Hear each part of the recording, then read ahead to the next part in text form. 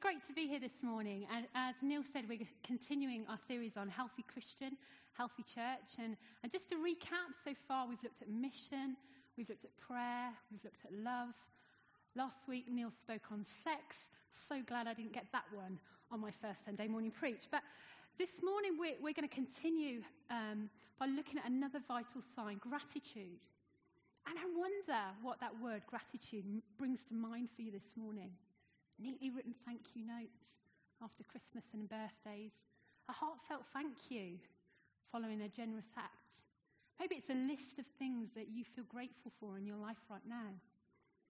Or perhaps for some, it's a word that brings pain, because despite all the love and time you've poured into that person, gratitude is the one thing you've never received in return.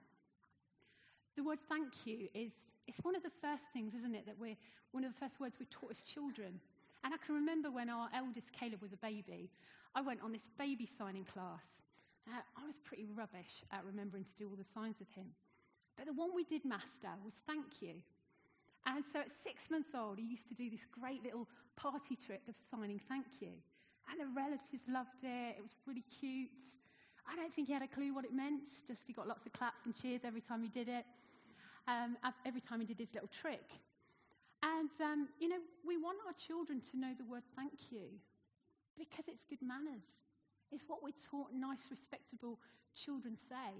And let's face it reflects well on us as parents as well. But sometimes we can see gratitude as just this, a nice virtue, good manners, politeness. Yet, when it's missing, when we give of ourselves consistently and get nothing in return, feel taken for granted, the emotion runs really deep. Even in a trivial scenario like letting someone out at a junction, when there's no thank you, it really winds us up, doesn't it? Or is that just me? No, good. However, it's when I consider my relationship with God, when I think about the gospel, the good news, when I start to get my head round the amazing grace of God, that's when I really begin to understand gratitude and what it truly means. Oswald Chamber, the author of My Utmost for His Highest, wrote, "The thing that awakens the deepest well of gratitude in a human being is that God has forgiven sin."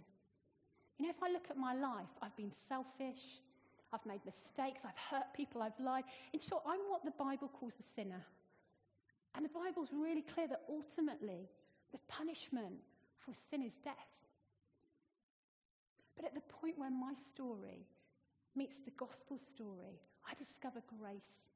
A God who sent his son to die. Jesus, who was perfect, who'd never once sinned, he died in my place and rose again, breaking the power that sin and death had over my life. As a Christian, what's my response? Gratitude. But not just thank you, and then I move on. Gratitude that's so life-changing, it impacts everything. Philip Yancey, in his book, What's So Amazing About Grace, writes this: "If I had to summarize the primary New Testament motivation for being good in one word, I would choose gratitude." Paul begins most of his letters with a summary of the riches we possess in Christ. If we comprehend what Christ has done for us, then surely, out of gratitude, we will strive to live worthy of such great love. You see, if we're looking at vital signs of being a healthy Christian, a healthy church, then gratitude is absolutely key. 1 Thessalonians 5:18 says this: "Give thanks in all circumstances, for this is God's will for you in Christ Jesus."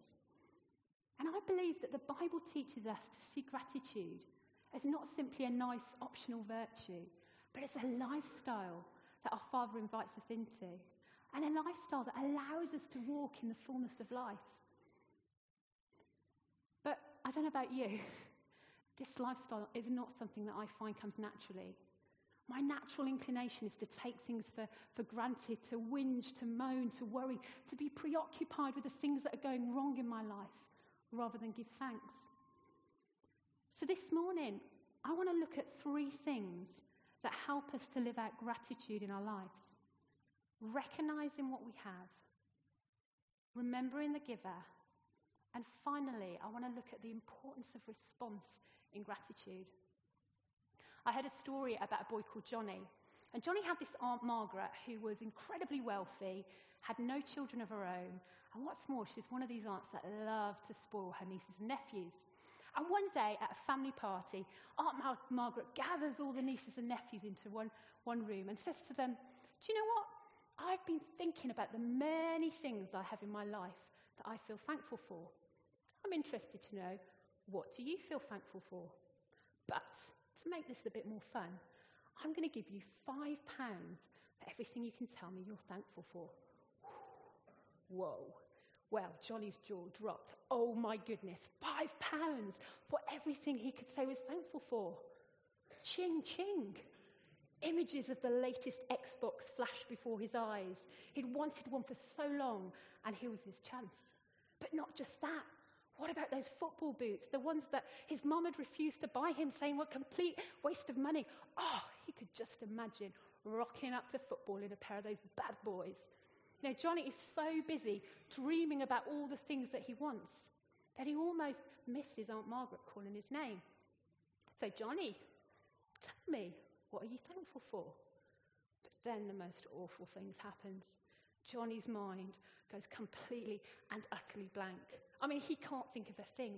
The silence gets really, really awkward until finally he blurts out, that I've got a roof over my head, food to eat, my parents, and then that's it.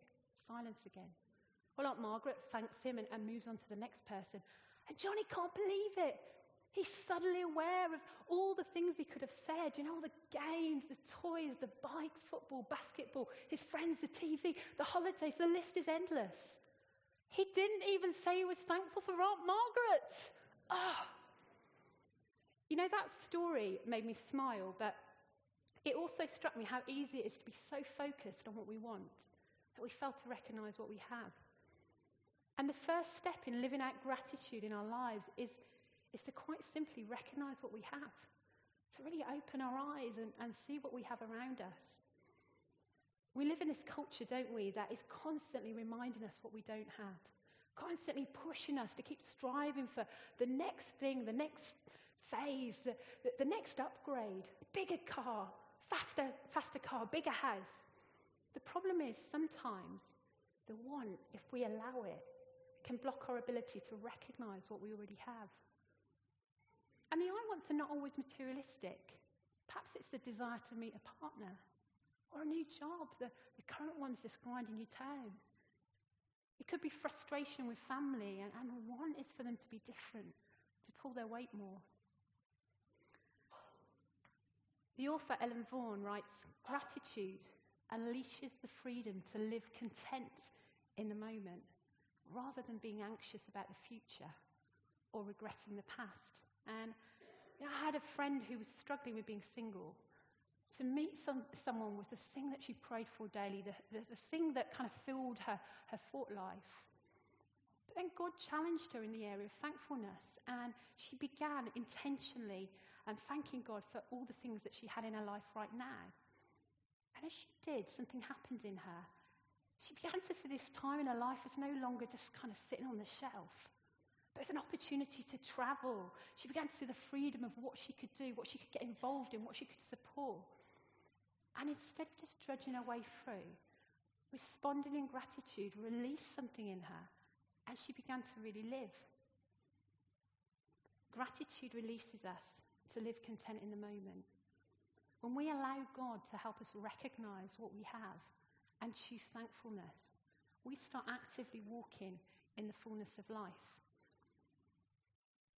But as much as it's important to recognise what we have, we also need to remember the giver. And when you look back to the Old Testament, time and time again, the Israelites were instructed to remember and not to forget God in all that they had. And they were even given pointers on how to remember. They'd construct piles of stones in key places. They'd have festivals to mark anniversaries of things God had done, things God had set them free from. These are like symbols of gratitude to help them to remember. And in the book of Deuteronomy, the call to remember is there time and time again. Chapter 8 says this: "Take care, lest when you have eaten and are full, and have built good houses and live in them, and when your herds and flock multiply, and your silver and gold is multiplied, and all that you have is multiplied, then your heart be lifted up, and you forget the Lord your God. You may say to yourself, my power and the strength of my hands have produced this wealth for me. But remember the Lord your God, for it is he who gives you the ability to produce wealth." And he knows us so well. He knows how quickly we forget, how quickly when things are going well, we slip into thinking it's all our own achievement. And when it's all going wrong, how quickly we forget his provision, his faithfulness, as we slip into anxiety. I keep a journal of sorts where over the years I've scribbled down thoughts and prayers, a bit of a record of things that God has spoken to me about. Do you know what? When I look back, it is staggering. So many prayers that I've seen answered that I'd forgotten I'd even prayed. So many promises that I've seen come to pass. Even just small things that I see God has done that when I look back and remember, give me hope about situations we're facing today. You know, the importance of remembering is not because God needs the recognition himself. It's for us. You know, because when we forget the giver, when we fail to recognise the one who's given us our talents or opportunities, instead of gifts, we see rights. And we move from a place of gratitude into a place of entitlement. 1 Timothy 6:17 says, "We think we deserve so much, but what does any of us have that we haven't received? What does any of us possess that doesn't come down from the one who richly provides us with everything we enjoy?" And as a follower of Jesus, in principle, I recognise that everything I have comes from him. Yeah, I recognise that the greatest gift I've already been given, life through Jesus. Yet how often I still manage to lose sight of this. How quickly I find myself forgetting and slipping back into taking so much for granted. Into a mindset of, I've done this, I've built that, I've ticked that box, and therefore I deserve that. Another remember statement in Deuteronomy says this: "Remember that you were slaves in Egypt, and the Lord your God brought you out of there with a mighty hand and an outstretched arm. Therefore the Lord your God has commanded you to observe the Sabbath."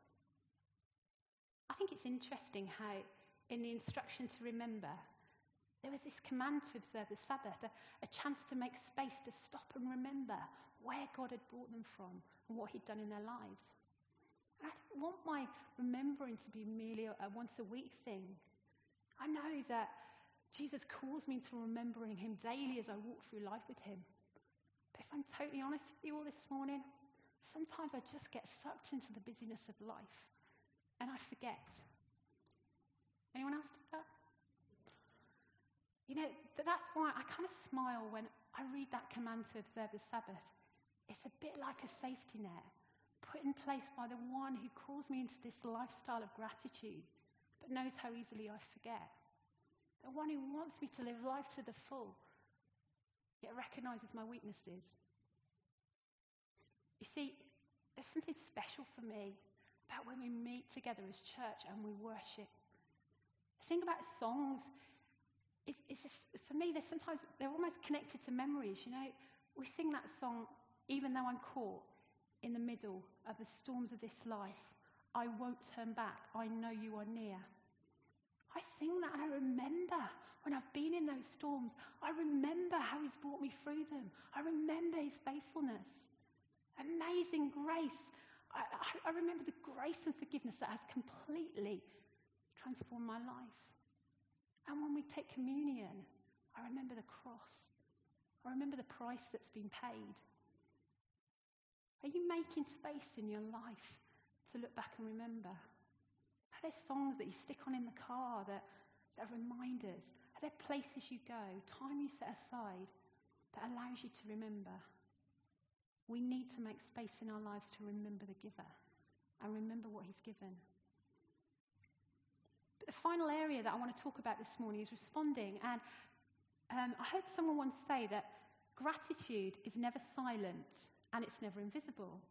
I kind of pondered on that for a while, kind of thinking, well, you can be silently grateful, can't you? But the truth is that in living out gratitude as a lifestyle, whilst we need to recognize and we need to remember, for gratitude to be expressed, it requires a response. And I'm rubbish at this. I've often got great plans for, that card I was going to write, that text I was going to send, implementation, not so great. And the potential impact of that gratitude kind of slips away in my forgetfulness. Gratitude expressed to another person becomes encouragement. And when we think about the impact of encouragement on our lives, it's massive. When somebody responds and thanks me, it builds me up. I feel valued, appreciated, and it gives me the courage to step out again. And when gratitude is present in our relationships, they flourish. With my children, parents, friends, in the workplace, in my marriage. But the opposite is true as well. When we take it out of relationships, they begin to spiral. And sadly, I've seen the negative impacts of ingratitude in marriage. And you know the story, where a lack of expressed gratitude from one side leads to the other party feeling unloved and unvalued. And then a third party arrives on the scene, far more attentive, far more appreciating. And a relationship, once so strong, begins to disintegrate. At times into an affair, but even withstanding that, into a place of dissatisfaction, where both parties live in this growing resentment of each other. And it's heartbreaking. It's not what God intended marriage to be. And I believe that there's marriages even here this morning that Jesus wants to inject life back into. And the first step he asks of us is to simply recognize and start thanking one another. But also here in church, in our community here at King's, we have so many opportunities to encourage one another through expressing gratitude. The people serving coffee, the welcome team, person playing drums, guys on PA, our small group leaders. We've got the potential to release such encouragement across our church when we open our mouths, send that text, write that card, tweet that tweet, whatever form responding in gratitude takes.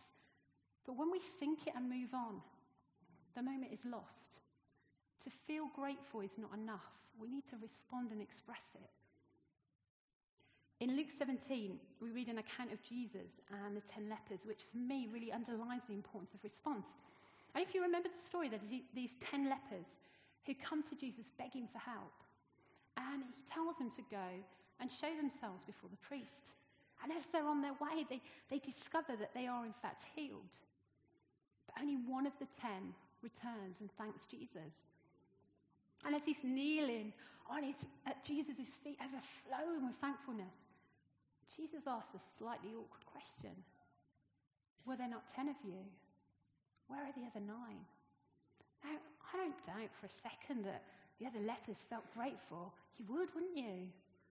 But their gratitude lacked a response. Jesus turned at the leper at his feet and says, "Rise and go on your way. Your faith has made you whole." And I believe that something significant happens when we actively respond in gratitude to Jesus. Gratitude expressed to God becomes worship. The psalmist wrote, "Thanksgiving ushers us into the very presence of God." And when I move from simply recognizing the blessings in my life and remembering the giver to responding in thankfulness, something happens. I can hear the good news of how Jesus died on the cross for me, how he's risen again, how he's invited me to live in life to the full. I can experience healing in my life. But if I never respond to Jesus, I miss the point and I miss out. Jesus said to the leper who returned, "Your faith has made you whole." He'd already received the healing physically, But in returning, in that active response of gratitude, he came away with a far greater prize, a relationship with a giver, wholeness. And maybe this morning, you've never responded to Jesus. You might have seen answers to prayer. You might have even experienced sort of touches of his presence in the worship. But you've never made that response. Thank you. Forgive me. Here I am. I'm ready to follow. And if that's you, I really want to challenge you to get off the fence this morning. Jesus says, I have come so that you may have life to the full. Please don't miss out on that. It's time to respond and start walking in all that he has for you. But neither is it one-off response. If we go back to 1 Thessalonians 5, it says, in all circumstances give thanks. And earlier this year we had a really special family holiday, and there was this one day where I was walking along the seashore. It was a beautiful day, sun was shining, the sea was just amazing, the kids were laughing, having fun. It was sort of one of those kind of moments you just want to capture and frame it and hold on to it. And so I was walking by the seashore and I was just saying, thank you, Lord. Thank you for my family. Thank you for this time together. Thank you for this amazing creation. You are so good. Same holiday, just a few nights later, I was awake in the night and running through my head were a whole host of situations and decisions that I knew I needed to address when we got back from the holiday. And I just felt churned up with anxiety, and I just couldn't switch my brain off and go to sleep. Ever get that? Really annoying, isn't it? So I started to pray, and I said, Father, I feel so stressed. I need your wisdom. I need your peace. Please help me. And I heard him say to me, Jenny, what are you thankful for? Well, in that moment, I'm ashamed to say I couldn't think of anything. My head was just so full of all this worry. And if I'm completely honest with you, I was a little bit annoyed at his response when I was asking for help. But then came the question again, and with it all my memories came flooding back. I remembered how he's walked through trials with me, answers to prayer, his provision. And that night I began thanking him. And here's the thing, as I did, I felt the weight of that worry begin to lift. I felt a lightness in my spirit because as I thanked him and I remembered the truth that I could trust him with all that was ahead, it moved from my head into my heart, and with it came peace. As I said at the start, gratitude is not merely a virtue, it's a lifestyle we're called into. And the response is easy, isn't it, when life's sailing along? But what about when we face hardship? And sometimes these are not just worries about the future. There are times when the situations are so big, it's near impossible to see anything else. These are not simply things you can try and look on the bright side of. These are broken dreams, sickness, loss. In all things, give thanks. How and why would we ever respond in gratitude in the midst of this? I grew up going to a small Baptist church of which my dad was the minister. And when I was about 13, our church was involved in this tent mission thing, out of which we saw several people from the local community really meet with Jesus, get saved, and join our church. And amongst them was this family, and they had two little girls, one Helen, who was 4, and Hayley, who was 18 months. And Hayley had been diagnosed with leukemia. And as we embraced this family into our church, we also started praying for this little girl. And it was a time when we'd really been seeing the Spirit move in our church, seeing lots of miracles and healings. And I think we were just really expectant that this little girl was going to be healed. But over the next 6 months, we watched as her condition got worse.